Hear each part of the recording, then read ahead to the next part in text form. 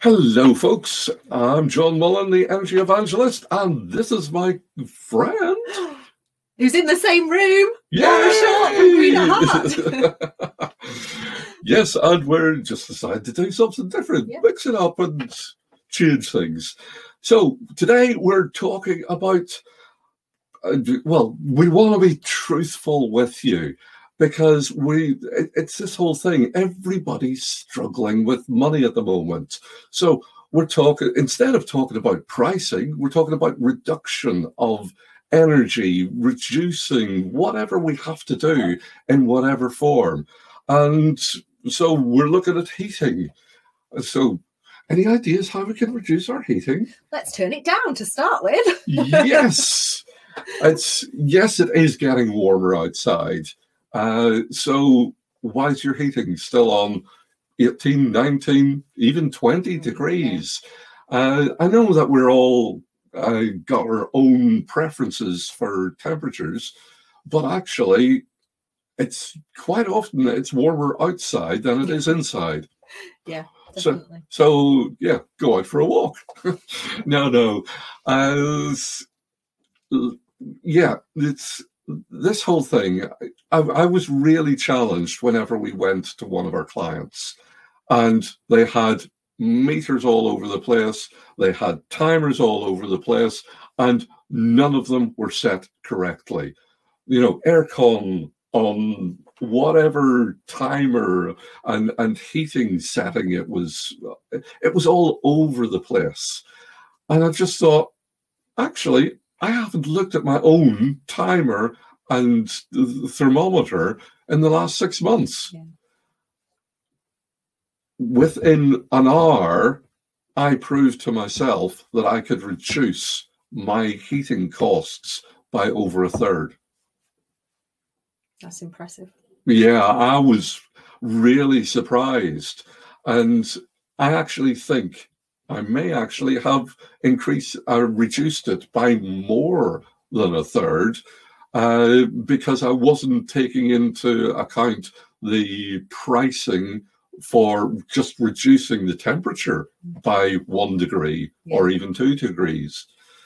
So have you had the same sort of problem? Yeah, I mean, certainly in businesses that I've worked with, turning the heating down and turning the boiler temperature down, even by a single degree, saves you around 8 to 10% on your heating costs. So if you consider that you may be spending upwards of £250,000 a year on heating within a business, obviously not in your home, then that's a huge saving just by 1 degree reduction. But also, I think at this time of year, it's a really good time to look at servicing and maintenance, because you're not using those systems as regularly as you will in the winter. So you don't want to have that downtime. When you are in a position where you're able to pay attention to maintenance and have that downtime of those heating systems, get them serviced, make sure you've done a full maintenance plan for the next coming year, so that when we get to winter, you're not then kicking into a system that's got leaks, got faults, and is going to break down as soon as you turn it back on. Make sure you've done that maintenance beforehand. Yeah, this whole thing of having a good relationship with a maintenance engineer, plumber, electrician, all of the elements, all of the different trades which you need to have your business operating and making use of, actually is really good. Actually ask them questions. What are they doing? Why are they doing it? Yeah. How are they doing it? Because little things which you can pick up and you can put into practice daily will make a big change over the long run, because they're only there once, maybe twice a year. Yeah. Why should you call out somebody and say, "Oh, we think the timers are wrong"? Why don't you have a look at it? Yeah. Or somebody technical in the company. There's always somebody who can. You don't want them fiddling. Yeah, it's that sort of balance, but you do want them to make good judgments.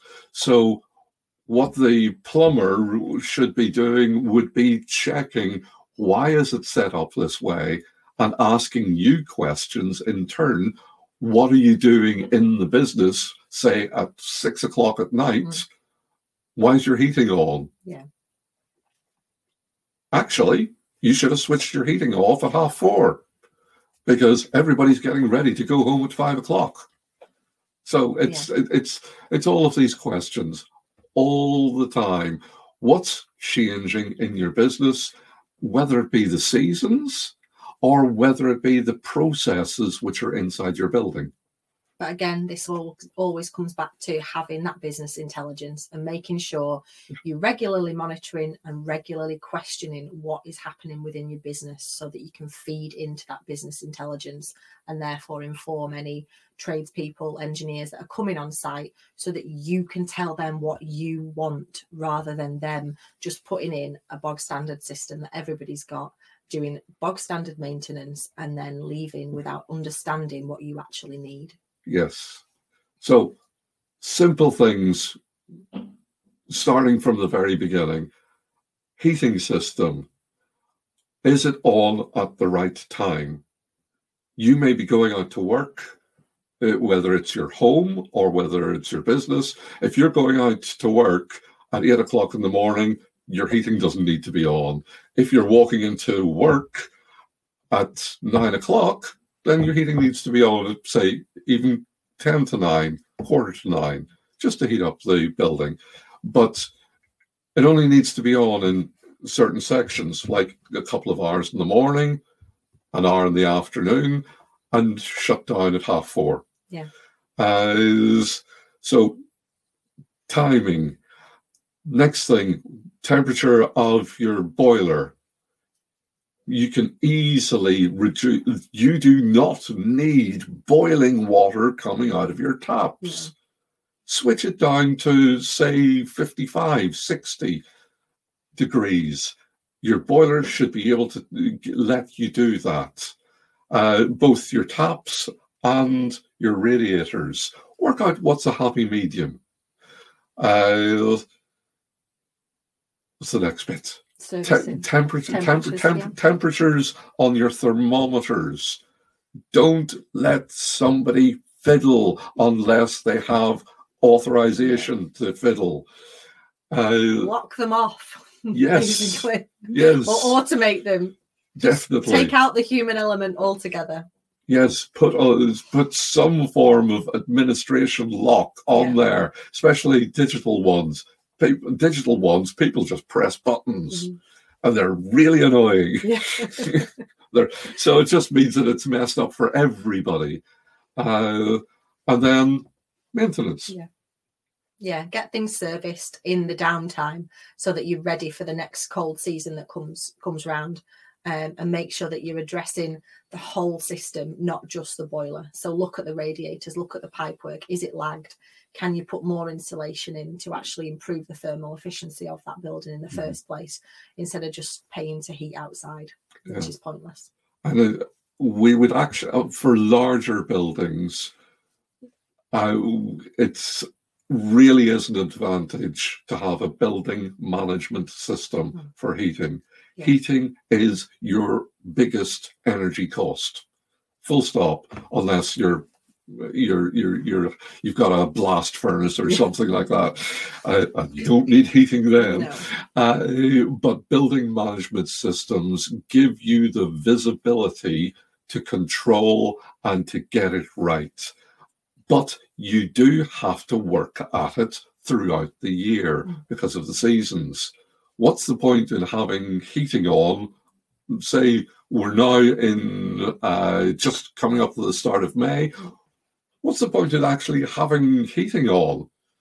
Give people a jumper. Yeah. Give them a Christmas jumper in May. Yes. So it's just silly ideas, but there are ways of reducing that heating cost. And it just takes a little bit of thinking and a little bit of common sense.